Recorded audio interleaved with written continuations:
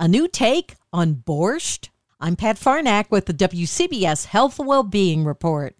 Well, some of us vow to eat better in the new year. So, with Dan Buettner's new cookbook, The Blue Zone's American Kitchen, as our guide, there were a few surprises, like modern borscht. You know, Russian foods are almost never found in cookbooks. You know, I hold a world record for biking around the world, and we bike through Russia, and I can't remember too many light and easy meals. Borscht usually had some giant animal bone in it. Exactly. With finished with sour cream. But these recipes, they are made with peasant, cheap ingredients, a maniacal focus on deliciousness that you can make in under a half hour, and made with the ingredients that have fueled 100-year-olds around the world.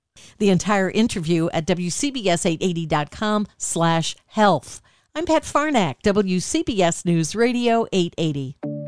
The Valley Hospital in Ridgewood, New Jersey is advancing aortic valve replacement with the introduction of the Ross procedure. Traditionally, damaged aortic valves are replaced with a mechanical or bioprosthetic valve. The Ross procedure is different. It uses a patient's own pulmonary valve, offering a potential lifelong solution to aortic valve replacement and no need for blood thinners.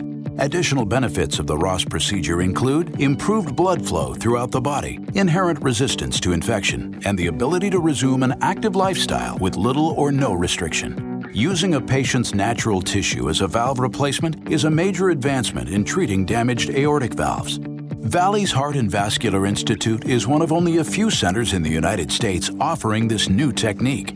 To see if the Ross procedure is right for you, visit valleyhealth.com/Ross procedure or call 1-800-VALLEY-1. Again, that's 1-800-VALLEY-1.